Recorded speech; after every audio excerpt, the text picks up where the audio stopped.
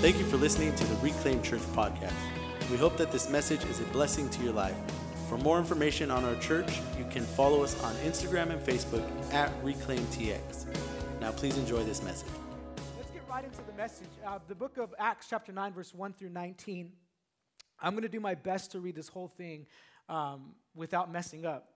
And I'm coming to the realization that I actually need glasses. And I just refuse. I'm refusing to wear them. So I have them in my car right now. I should have brought them in. But all right, so let's read this. But Saul, still breathing threats and murder against the disciples of the Lord, went to the high priest and asked him for letters to the synagogues at Damascus, so that if he found any belonging to the way, men or women. So the way was the believers back then. The way was those who were following Christ. Now as he went on his way, he approached Damascus, and suddenly a light from heaven shone around him. And falling to the ground, he heard a voice saying to him, "Saul, Saul, why are you persecuting me?" And he said to him, "Who are you, Lord?" And he said, "I am Jesus, whom you are persecuting. But rise and enter the city, and you will be told what you are to do." The men who were traveling with him stood speechless, hearing the voice, but seeing no one. Saul rose from the ground, and although his eyes were open, he saw nothing. So they led him by the hand and brought him into Damascus. And for 3 days he was without sight, and neither ate nor drank. Now there was a disciple at Damascus named Ananias. The Lord said to him in a vision, "Ananias," he said, "Here I am, Lord." And the Lord said to him, "Rise and go to the street called Straight, and at that house of Judas look for a man of Tarsus named Saul, for behold, he is praying. And he has seen a vision, a man named Ananias come in and lay hands on him so that he might regain his sight." But Ananias answered, "Lord, I have heard from many about this man, how much evil he has done to your saints at Jerusalem. And here he has authority from the chief priest to bind all who call on your name." But the Lord said to him, "Go, for he is a chosen instrument of mine to carry my name before the Gentiles and kings and the children of Israel. For I will show him how much he must suffer for the sake of my name." So Ananias departed and entered the house, and laying his hands on him, he said, "Brother Saul, the Lord Jesus, who appeared to you on the road by which you came, has sent me so that you may regain your sight and be filled with the Holy Spirit." And immediately something like scales fell from his eyes, and he regained his sight. Then he rose and was baptized, and taking food, he was strengthened. Let's pray. Father, we thank you for your word, God. We have reverence for your word. We honor your word, God, and I pray that we would see the value of this word. I ask that you'd speak to all of our hearts, God, regarding this message. Lord, open our eyes to see who you are, God, and what you want to tell us. In Jesus' name, amen. So, really, this is such a significant moment because we all know Saul. Maybe you don't know, but Saul eventually becomes Paul, and Paul is a very prominent figure in Scripture. He writes a lot of the books, and he's really, we point to him. A lot of what we believe is found in his books, and so he's a very, very significant instrument for the Lord. But before that, he was known as Saul, and he was a man who was persecuting the church, and he was a man who was destroying the church, and he was doing it with a heart of zeal, and he was doing it really thinking that he was doing what was right. And so he was doing his very best to work for the Lord, not knowing he was working against the Lord. It was like this obvious thing it was right in front of his face, but he just couldn't see it. See, before Paul became physically blind by the light, he was spiritually blind. And he couldn't see what God had already done through Jesus, and he couldn't see what he was doing through the churches. Have you ever missed something when it was right in front of you? My wife will ask me to find something. Can you go get this? It's in, I don't know, the kids' room. Go get Liam's shoes. Okay, I'm going to go find Liam's shoes. Babe, I have no clue where these shoes are. I'll search for the room. I'll look everywhere there is to look. Can anybody relate with me on this one? I look everywhere, and it's not there. I'm like, babe, listen, can he just wear different shoes? Because I can't find the shoes that you want him to wear. No, they're in there. No, they're not. They're not in there. And, of course, she goes in the room, and she goes to the dresser, and they're right on top of the dresser. Because I miss those things. I'm often the one to miss what's right in front of me, oftentimes because I'm looking too deep into it. I'm trying to figure it out too much. I'm trying to find it in a different way. But the truth is that we do this with the spiritual things of God. He'll stand right in front of us, revealing himself to us, but we're so distracted by everything else that's around us, trying to figure God out instead of surrendering our mindset to him, that we really are walking with spiritual scales over our eyes and remaining and walking in darkness. Not knowing that there's more to God. There's more depth to him. There's more to know about him. There's more love in him. There's so much about God that we do not know. But the truth is this, that God wants to be revealed. God, he's not up there hiding from you. God is not trying to hide himself so that you never know him. It's his heart. That's why he sent Jesus. That's why Jesus came, Jesus died, he rose from the dead so that we can be connected to the Father, so that we can know who he is. Because he wants to be revealed. Right? The scripture says this in Colossians 1:24-27. It says, "Now I rejoice in my sufferings for your sake, and in my flesh I am filling up what is lacking in Christ's affliction for the sake of his body, that is the church, of which I became a minister according to the stewardship from God that was given to me for you to make the word of God fully known, that the mystery hidden for ages and generations, but now revealed to his saints. To them God chose to make known how great among the Gentiles are the riches of the glory of this mystery, which is Christ in you, the hope of glory." He says it was once a mystery, but God wants it to be revealed to the saints. God wants himself to be revealed to you. He's not hiding. He wants to be known. But we miss God because we're blinded spiritually. We don't really want to see because it's uncomfortable or it'll cause change. But there's more to God, and I want to see it. There's more to who he is, and I want to experience him. I want to know God. I think I talked about this a couple weeks ago.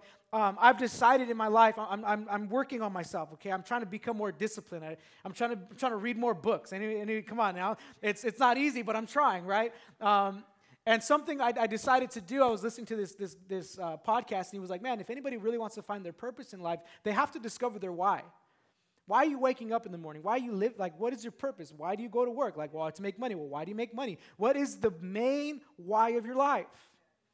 I've decided for myself that my why for every single day that I wake up till I go to bed, my why is going to be to know God more than I knew him yesterday. Am I accomplishing that? Not all the time. Do I try? Absolutely. But there's more to God, and I want to see it. Do you want to see it? Do you want to see the depths of God? Do you want to see all that he is and all that he can do through your life? Listen, if you're looking for a church where you could just come and leave and be the same, you could do that here kind of, but really what we're building and what we're doing in people is I want you to walk away saying, I can be used by God. My life can make a difference. I don't have to go. Where I go, things change. I want to know him. I'm not okay with this surface level Christianity of like, oh, just do what's right and be a good person. No, I want to know God. What a waste the cross would be if we never pursued the Lord. I want to know him. In Romans 11:33 it says, oh, the depth of the riches and wisdom and knowledge of God, how unsearchable are his judgments and how indescribable are his ways. He's this deep, deep God that wants to be revealed. But in order for God to be revealed to us, we have to come to the hard truth that we may have scales over our eyes. There may be some things in our life that is hindering the clarity and the truth of the Lord to be revealed to us in this month. This month will be a challenging month for you. Because this month I want to challenge why you believe what you believe about God. For years of my life, I came to church and said I was a Christian without any idea of who God was. Anybody with me on that one? But I want us to challenge that. See, the enemy will bring you doubt, but sometimes God will use that doubt to cause you to search. And when you search, you find. So I want to know him, and I have to come to the truth that maybe the way that I think about God is not really who he is. Maybe the way I portray God is not really how he wants to be portrayed. I don't want to think that I can see, but the whole time I've been walking with spiritual scales over my eyes. I don't want to be blind to the things of God. So the problem with blindness is that we miss the fullness. If we're walking with these scales, we may see a little bit of who God is, but we'll never see the fullness of who God is. 1 Corinthians 2:13 through 14 says, we impart this in words not taught by human wisdom, but taught by the Spirit, interpreting spiritual truths to those who are spiritual. The natural person does not accept the things of the Spirit of God, for they are folly to him, and he is not able to understand them because they are spiritually discerned. We cannot figure God out with natural eyes. Can't do it. That's why we come into a church like this and we're like, why are they singing so loud? Why are they lifting their hands? What's wrong with these people? Like, I don't even feel anything. It's because some people, it's been revealed to them. The goodness of God has been revealed. So they're not responding to what they see in the physical, but they're responding to what's been revealed spiritually. So those in the natural, when I say, oh, our church is going to blow up, we're not going to fit here in 2-3 years, they're like, oh, you're crazy. But those who are spiritual discern spiritual things, and so oh, I get it, I'm with you, right? But we cannot figure God out in the natural eye. Sometimes faith is not logical. It's not logical for a woman who is past her childbearing years to have a child. That's not logical. It's not logical that you would find someone who wants to persecute the church and use that man to grow it. That's not logical. Sometimes the things of God are not logical, and the way that he moves is not logical, because what is logic to us? Logic to us is I want to come to church, I want to have my hour to hour 20, and I'm out, and that is my relationship with the Lord. But that's logical to you. But the things of God are not logical. So God will reveal himself in a moment where you think worship is done. Or he'll reveal himself in a moment where you feel like you're in your darkest place. Because that's how he operates. If you want to see God move, remove the scales from your eyes. Because it's not that God isn't here. It's not that God isn't moving. It's not that God isn't doing something. It's not that God isn't speaking to you. It's not that he's hiding from you. It's that you're blind still. And so all these things are happening in the spiritual realm around us, but we can't see them because we're looking through the natural eye. Is this making sense to anybody? Romans 1:19 through 20 says, for what can be known about God is plain to them because God has shown it to them, for his invisible attributes, namely his eternal power and divine nature, have been clearly perceived ever since the creation of the world in the things that have been made, so they are without excuse. See, we will walk in darkness and not even know it. We will come to church and not even know that we're living in darkness. We'll say that we're Christians. We'll say we're religious. We'll say all these things and not even understand that we're living in darkness, and God is revealing himself to us every single day. It's like, man, God, could you just give me a sign? My gosh, can you just go outside and look at the sky? Could you just go outside and look at the things he's created? Is that not a sign for you enough? Could you think about how you were conceived and how you were created in the womb, and now you're here, a living, breathing creature with a soul and a mind and emotions, and you so question that there is a God and that he's searching and that he's speaking to you? What sign are you looking for? Because it's everywhere. We're searching for these things, and God is like, I'm right in front of you, but you have blinders on. I just see what I want to see. I just feel what I want to feel. I surrender what I want to surrender because of my blinders. These scales over my eyes, that if they were just to be removed, we would see the fullness of who he is. But what are these blinders? I believe sin and religion are the worst scales that we can walk with. They cause blindness to the things of God. Because of these things, we put God in a box of how we think he should treat us, how we think he should respond to us, how we think that he should give us what we're praying for, and when we pray for, the timing of it. We put God in this little box in our own little head, and God, this is all that you can do.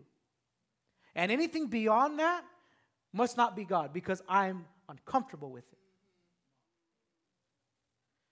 But these things, we put God in these boxes, but that can't be done. God is greater than we can imagine.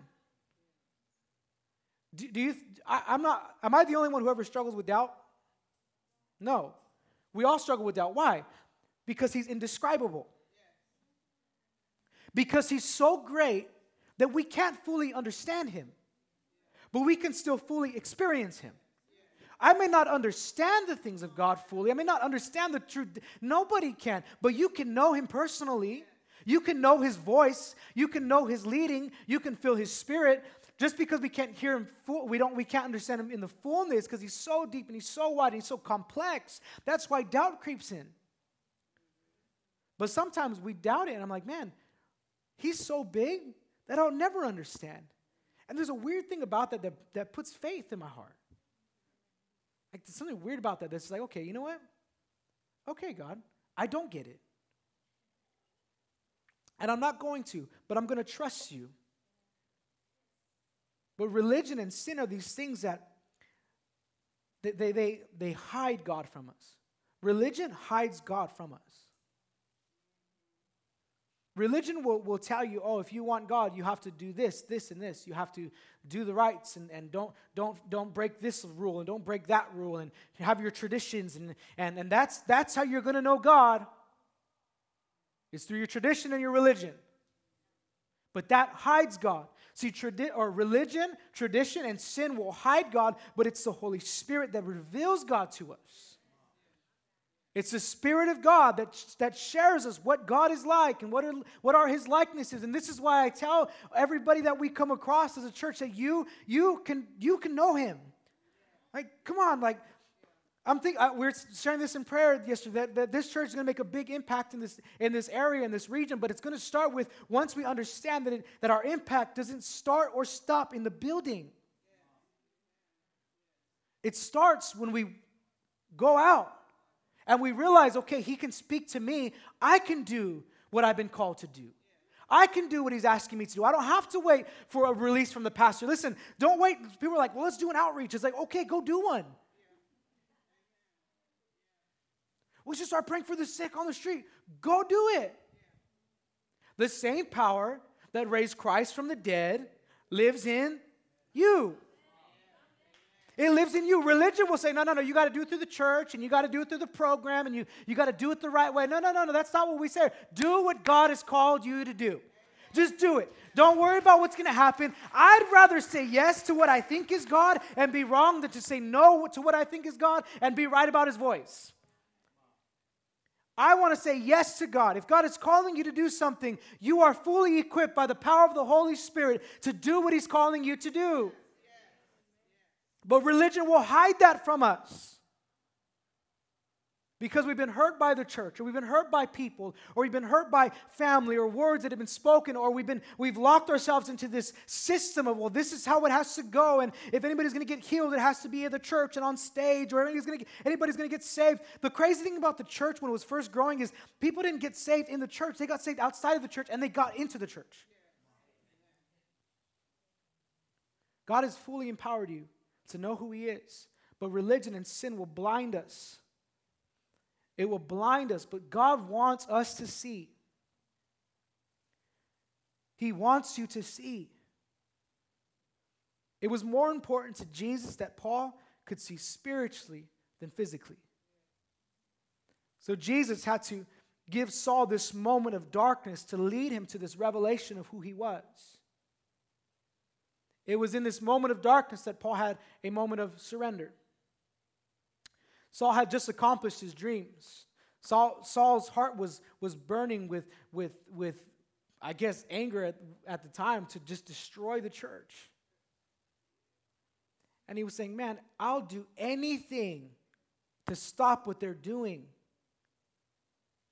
And sure enough, he gets approval to go to these churches and to drag them out and to put them in prison. Now, to us, that's harsh and it's like it's evil. But think about if you're Saul. That's like, man, all right, I did it. I made it. Here we go. His dream came true. The problem with his dream, it was the opposite of what God wanted to do. So what Jesus did is he put Saul through a moment of darkness to get him to understand that the dreams that you have are actually the dreams that are against the plan I have for your life. And so I'm going to allow you to go through this so that your spiritual eyes can be open to the revelation of who I really am and what you're really doing. Isn't it funny that we will force God's hand in our life? We will have our dream come true, and the moment of darkness, we're like, okay, Jesus, this must be wrong. You've got to help me push through my dream. You've got to help me push through what I want to do and where I want to go. But he's saying, no. I'm saving you. He will allow us to go through dark times so that we can see who he really is. Most of the time, we're like rebuking the dark times. I shouldn't be going through this. No. I just got a promotion. I just got the raise. I just got the house. I got all these things that I want. And God, it's my dreams coming true. He's like, no, I'm trying to knock you off your horse. Because the direction you're going is not where I want you to go. And so I'll allow you, he'll allow us to go through these dark times so that we can understand that, man, maybe that road that I was taking is not the road that he wants me on. Maybe that money I was making is not the money that he wants me to make at this time. Maybe those relationships that I'm pursuing are not the relationships he wants for me right now. Maybe God wants me on a different road. And so what he'll do in his mercy and in his grace and in his love is he'll put us through a storm so that we can see who he is. Look at the disciples when they're on the boat and the storm came and Jesus comes in walking on water. We understand the story. Peter gets out of the boat and he starts walking with Jesus on the water, and then he sinks, right? And everybody talks bad about Peter for sinking, but he took a couple steps at least, right? And so now they're all in the boat, and what do they say? Man, this must be the Lord. Jesus will let you go through a storm so that you can see him walk on the water. He'll let us go through dark times so that it can be revealed to us who he really is. See, God is more concerned with your spiritual well-being than what we go through physically. If we're honest, can we be honest for a second with each other? If we're honest, a lot of our prayers are that our physical life would be comfortable, that our physical life would be supported. Right? Anybody with me? Come on. Me too. All right, come on. Everybody's kind of like, I don't know. Where are we going with this, man? Yeah, no. We pray that we're healthy. We pray all these things for our physical life. But God is more concerned about what you're doing spiritually. How does your soul look spiritually? You may be fit physically, but how do you look spiritually? You may be supported and well off in the physical world, but how do you look spiritually? Because God is more concerned with where your spiritual life is at, because listen, this world is temporary. And he knows it. You know why he knows it more than we do? Because he is eternity. He is eternal. So he's like, man, why are you pursuing all these things that are going to be destroyed? When you die, you can't take them with you. When you get sick, that's it. You may pass away. It may not work out for you. Why are you putting so much into this physical world when the spiritual is eternal? So he'll knock us off the horse and say, hey, that's not the way. That's not the way you're supposed to go. He's done it to me a lot of times. You know what I figured out? You want to hear a life hack for Christianity? Just listen the first time. I'm serious. Just listen the first time.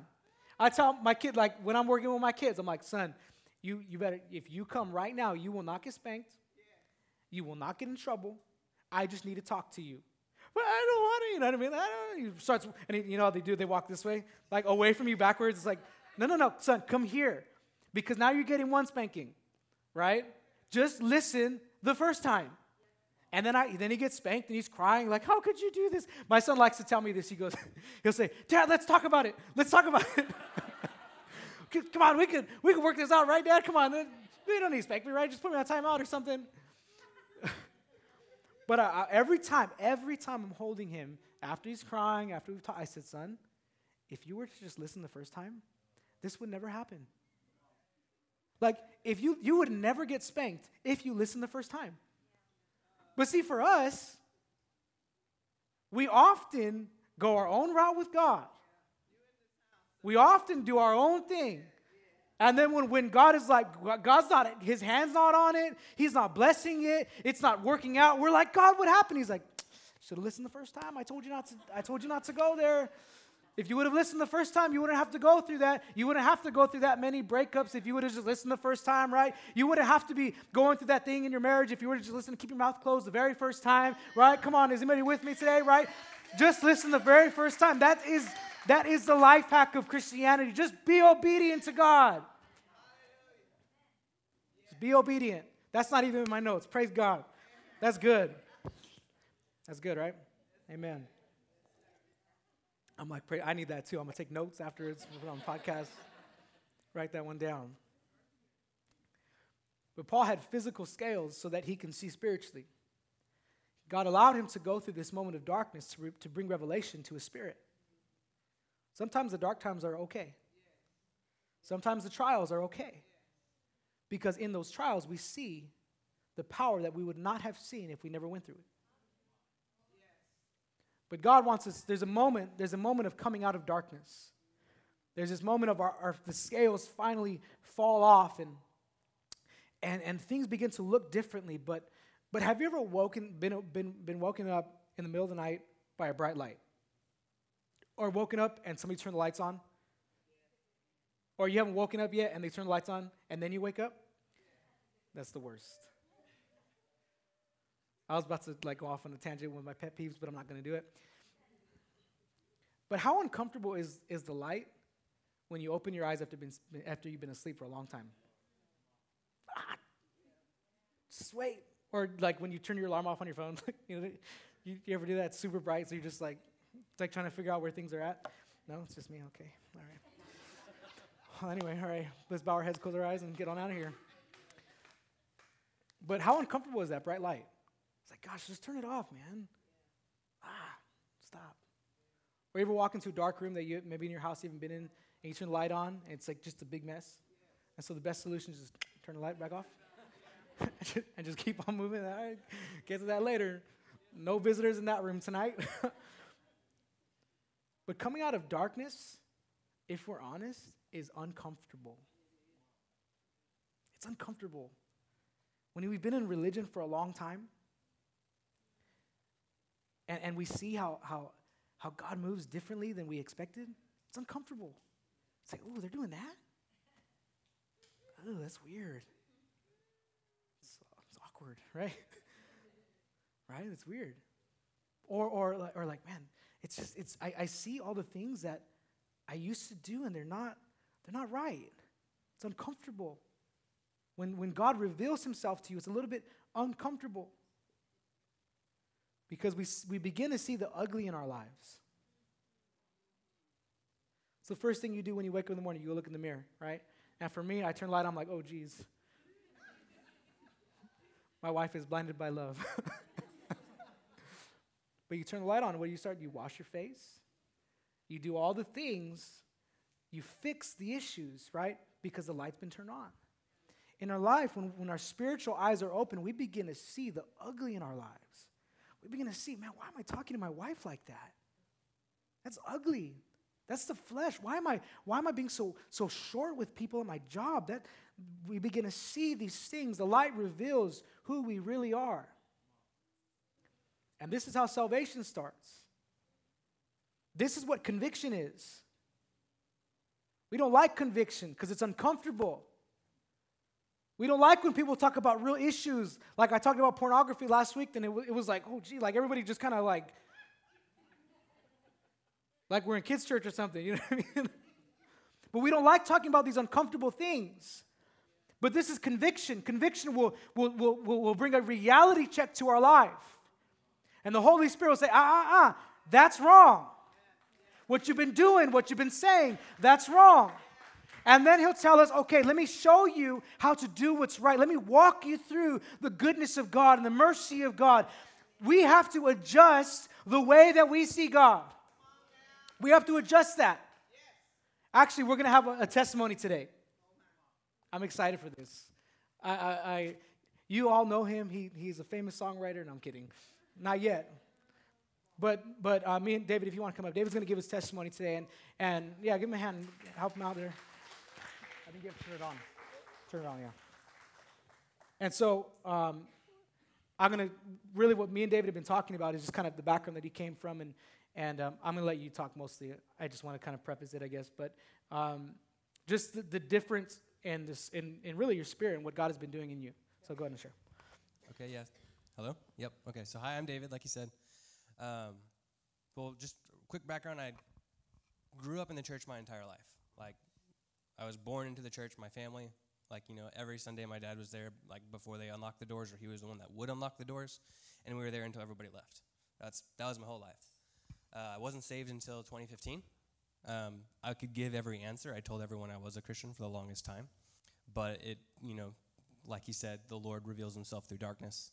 And so it took a lot, and he really broke me and really just showed me how much I needed him. And it was completely amazing and fantastic. And I was really thankful to start growing up with the people I knew for the longest time, but actually be their brother in Christ and actually understand for real God.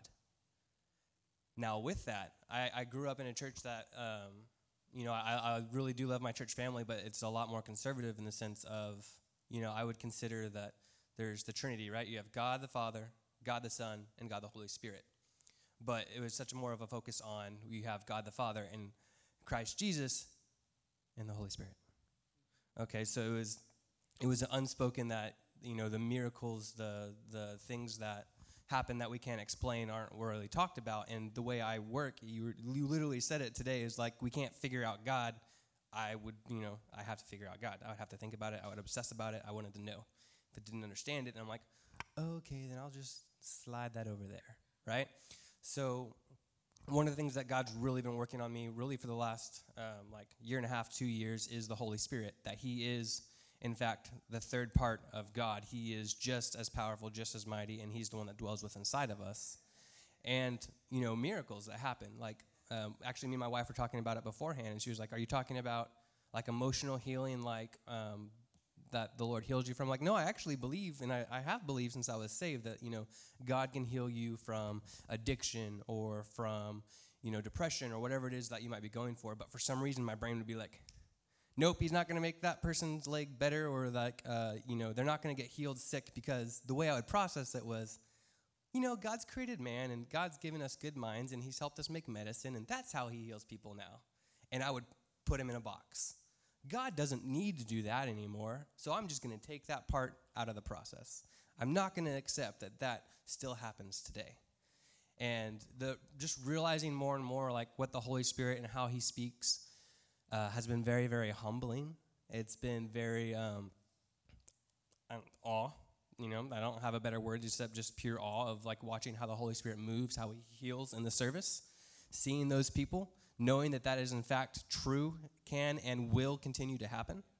And even with our worship, right? For the longest time, I would tell God how the worship service is going to go, right? All right, Lord, these are our songs. We're going to stop at this point. We're going to go into this song. We stop at this point, go into this song. And now God's finally telling me, or really, I'm finally listening to God telling me how we're going to worship, okay? So I'm so thankful for being in this church now, of really just being able to follow the Spirit's lead and let the Holy Spirit lead our service, the Holy Spirit lead our hearts as we come together as a congregation, because we need that so much. And it's just been such a blessing to be challenged. Being challenged is not always fun, especially if you're the kind of person that wants to know everything. And you have to surrender to the fact that, okay, I won't know it, but I'm going to run towards it.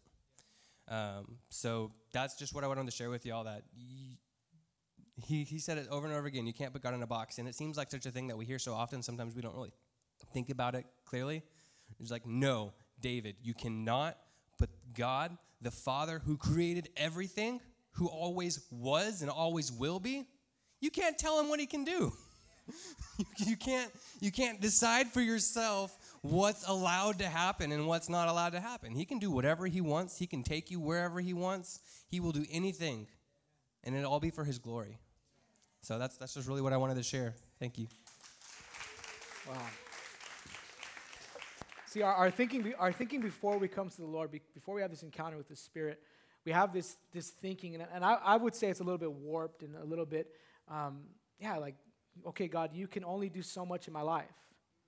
Like think about Saul. Saul was literally putting God in a box, saying, no, what just happened with Jesus and these people of the way, that's not God. That can't be God because it's not familiar with the religion that we've been raised in. It's not familiar with what I learned and what I grew up in. So what they're doing in the way, they can't be God, so I got to go stop it. And God stops him on the way and says, no, you have to adjust the way you think about me. You have to adjust the way you think about God. See, sin teaches us this terrible, terrible thing that we have to run from God. And so when we're not close to him, we don't understand him, as soon as we fall, where do we go? We go into hiding because of our warped thinking. Say, okay, God, I mess up. You must not want anything to do with me. And so we run and we hide, and this is what sin has taught us. But religion has taught us that we have to earn God's love. Okay, I got to do this. I got to do what's right. I got to come to church, and I got to be on time, and I got to look good, and I got to say these prayers and all, and then I'll be right with God. But you got to change the way you think about God. I was thinking about this. I'm not going to say much about any specific religions, but anytime you have to repeat a prayer over and over and over again for that to be your relationship, sounds like a very boring relationship. I'm like, what if me and my wife, all we did was say the same exact things to each other every single day? Be very irritating. Sometimes it happens. Oh, pick up your clothes. No, I'm kidding. Oh my gosh, that's mean. She doesn't tell me that. She's the best. But our thinking has to change. See, we have to adjust. We have to adjust the way that we see God. When it comes to our church services, I'm not running the service. I'm not. That's why when after worship, I'm like, guys, we need to pursue God because I can't preach without him. I'm not going to preach a message when the Holy Spirit is not here. It's not going to happen because I need him. Our worship services, the way they run, if you can't remember when we first opened, it was like 3 songs, 15 minutes, we're done. We're out of here.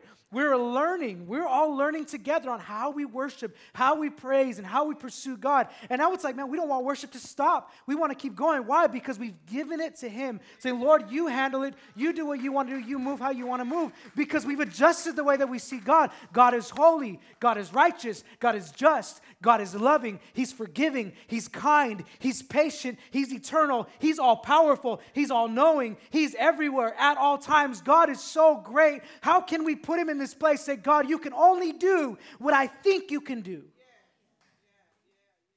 Talk about cancer. Well, let's just pray the medicine helps them. No, let's pray that they get healed. Well, let's pray this person goes through therapy and their mind gets right. No, let's pray that they get restored and the Holy Spirit touches their mind and touches their heart and they change forever. But we don't think that way because we put God in a box. Our scales over our eyes say, okay, God, you can only do so much. You've got to readjust that.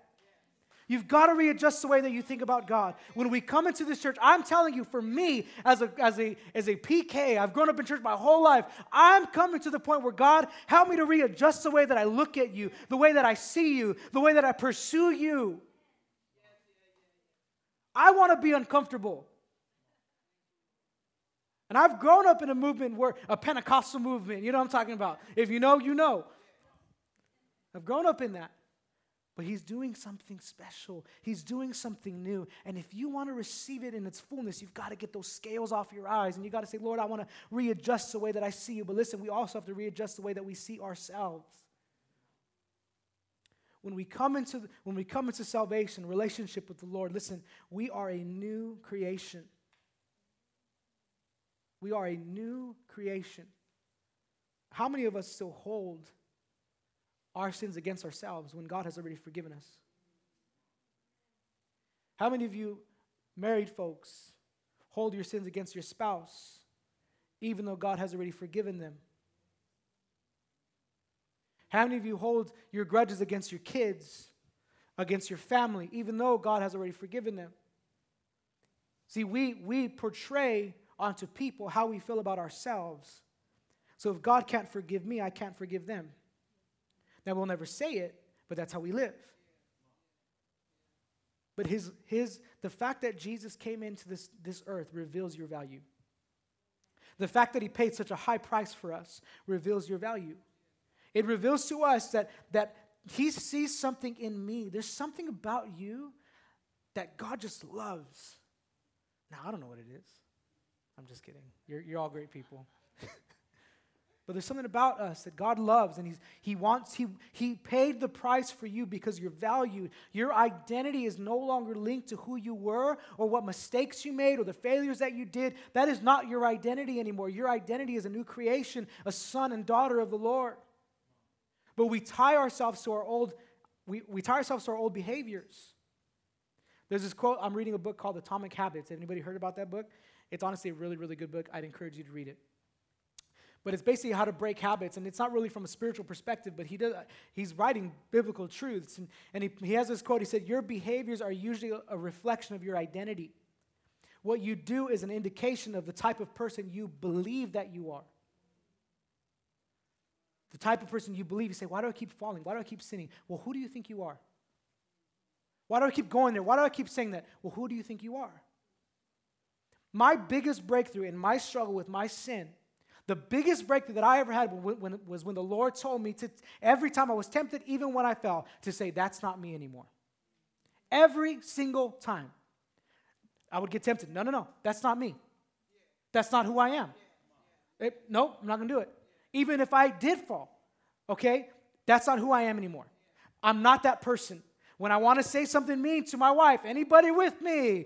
That's not who I am anymore. That's not what I say anymore. That's not how I talk anymore. When I want to be upset with people and hold bitterness and grudges, that's not who I am anymore. I'm new in Christ. I'm a man of integrity. I'm a man of character. I'm a man of power. I walk with the Holy Spirit. I know Him. So that's not me anymore. Some of us need to start saying that about ourselves. God has saved you. He's forgiven you. You're good. Your slate is clean. That is not you anymore. You're not your past. You're not your mistakes. You're not your failures. Take the scales off your eyes and let God reveal your true identity, that you're valued and you're loved and you're called, but with a purpose and meant for more. Well, I'm happy with that. Praise God. Jeez. Man, I'm over here dying. Can I get a little help here? Actually, I would love some more water if possible. I only have 18 more points, and then we'll be out of here about 6 o'clock, all right? You guys, just when we see God in a new way, He reveals our identity. Some of us, listen, some of you guys, can I say this nicely? I'm going to say it nicely because I don't want to be mean. Just speak life over yourself. The Bible says that death and life are in the power of the tongue. It's what you say. Oh, I'm always going to struggle with this. The book says this way, that there's two smokers. And the major difference between breaking an addiction and not breaking it is one smoker will say, no, I'm trying to quit. And the other one will say, no, I don't smoke. You see the difference? No, that's not me. No, I know you want me to say that. It's not me. I know you want me to go there. That's not me. Speak life. I'm not who I was. I'm not who I was yesterday. And neither are you. Your identity in Christ is new. But I'm closing with this thought right here. Is new perspective. We have a new perspective because we have a new position. When the scales are falling off our eyes, if my wife's not in here, oh no, what am I going to do without her? Oh. Somebody tell her somebody tell her afterwards that I need her so much and that I admitted it over the stage today. You're like, wow, you never tell her that? It's mean. Oh, I love my wife.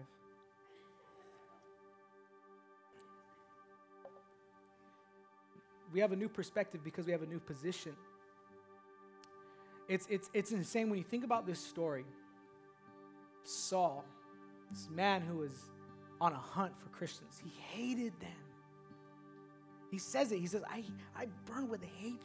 I couldn't stand them. But all of a sudden, an encounter with God opens his eyes, and he goes from hate to love. Think about how insane that is. Imagine if your spouse walked in one day and immediately they went from who they were to somebody new. How insane would that? And that's the power of the Holy Spirit. I'll tell you right now, that could happen to you today if you would surrender. But imagine that Saul is on this road. He has the letters. He's ready on this mission and gets knocked off the horse. And now he goes from hate to love. He goes from rebellion to obedience. He goes from pushing against God to surrendering to God. All because of an encounter. See, listen, every one of us will have an encounter with God. Every one of us will have that moment, that aha moment of, oh, He is real. But how do you respond to that moment is what makes the difference. Because some of us will say, okay, well, I got the goosebumps and it feels good, and man, that song really hit home with me, but you go home the same.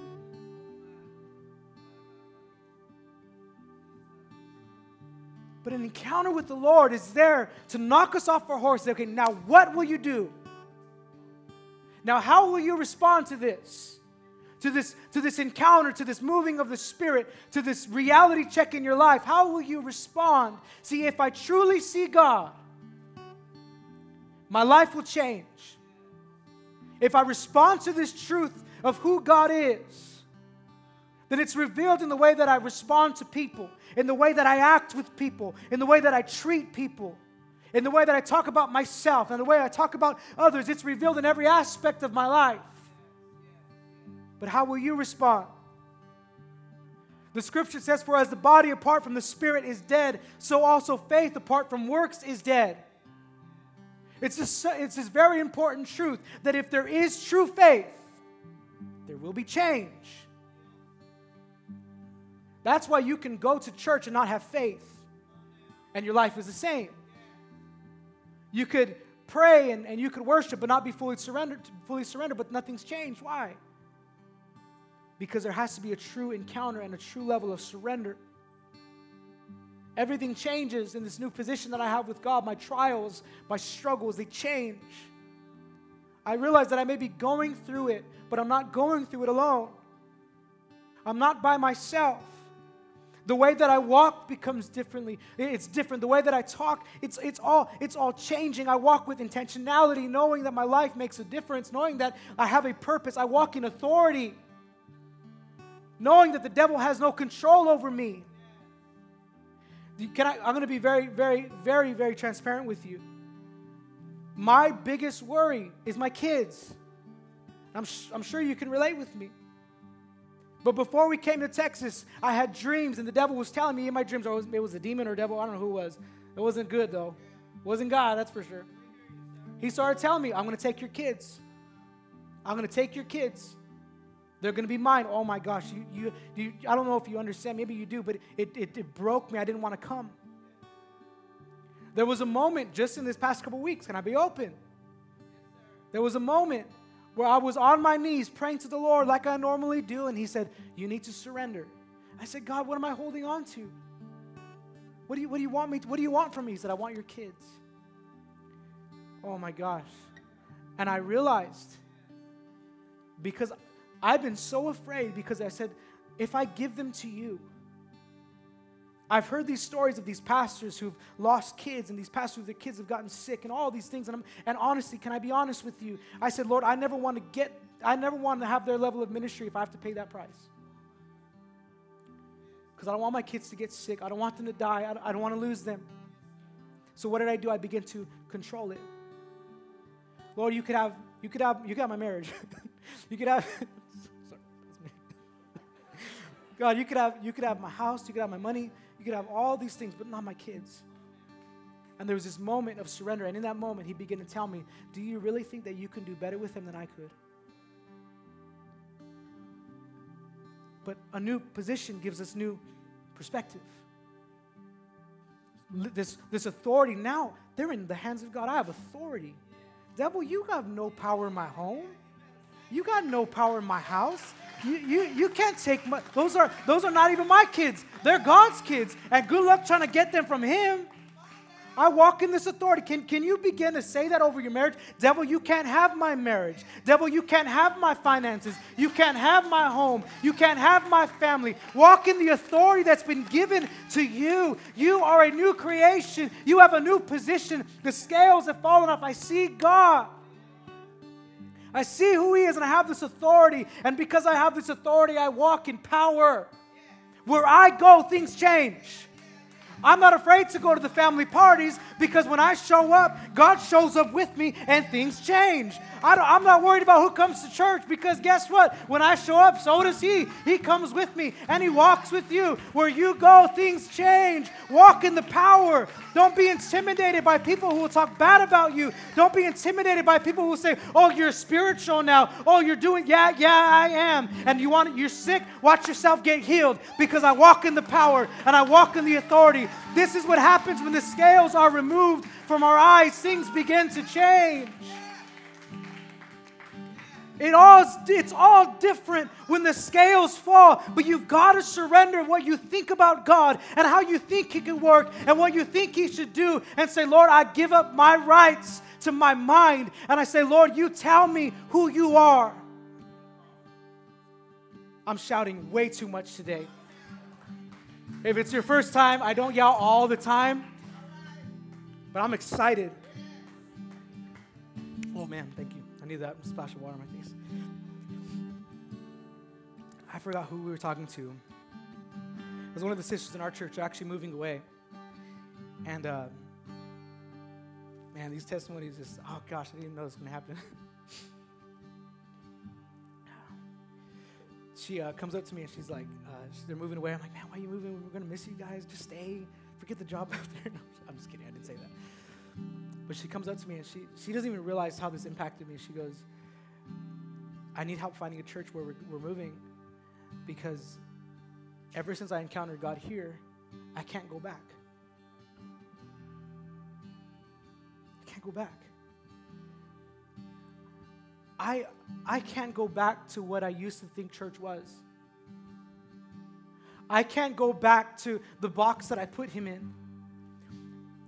I have literally, and I'm telling you this to testify of the goodness of God because I was a religious, prideful individual, full of sin and rebellion. But by the grace of God, He broke everything out of my life. But I have come to the true place where I found this treasure. I found this treasure. And I'll give up anything to obtain it, to hold on to Him. I can't go back to the way it used to be. I can't go back to hiding in sin. I can't go back to my marriage being the way that it was. I can't go back to being rebellious and stubborn to the things of God. Where I'm at now, I cannot go back. My eyes have been opened. I've tasted and I've seen. And I cannot go back to the way that it was. But listen, there's more, and I want to see it. Do you? Do you want to see it? Are you willing in your own life to give up every single thing that you hold on to with your own power and say, God, it's yours. I just want you. Because until you get to that moment, you're going to be knocked off your horse a lot. Remember, Christian hack. Just listen the first time. Let's bow our heads. Let's close our eyes. We hope that you enjoyed this message. For more information on our church, you can follow us on Instagram and Facebook at ReclaimTX or check us out on our website, reclaimchurchtx.com. Thank you for listening.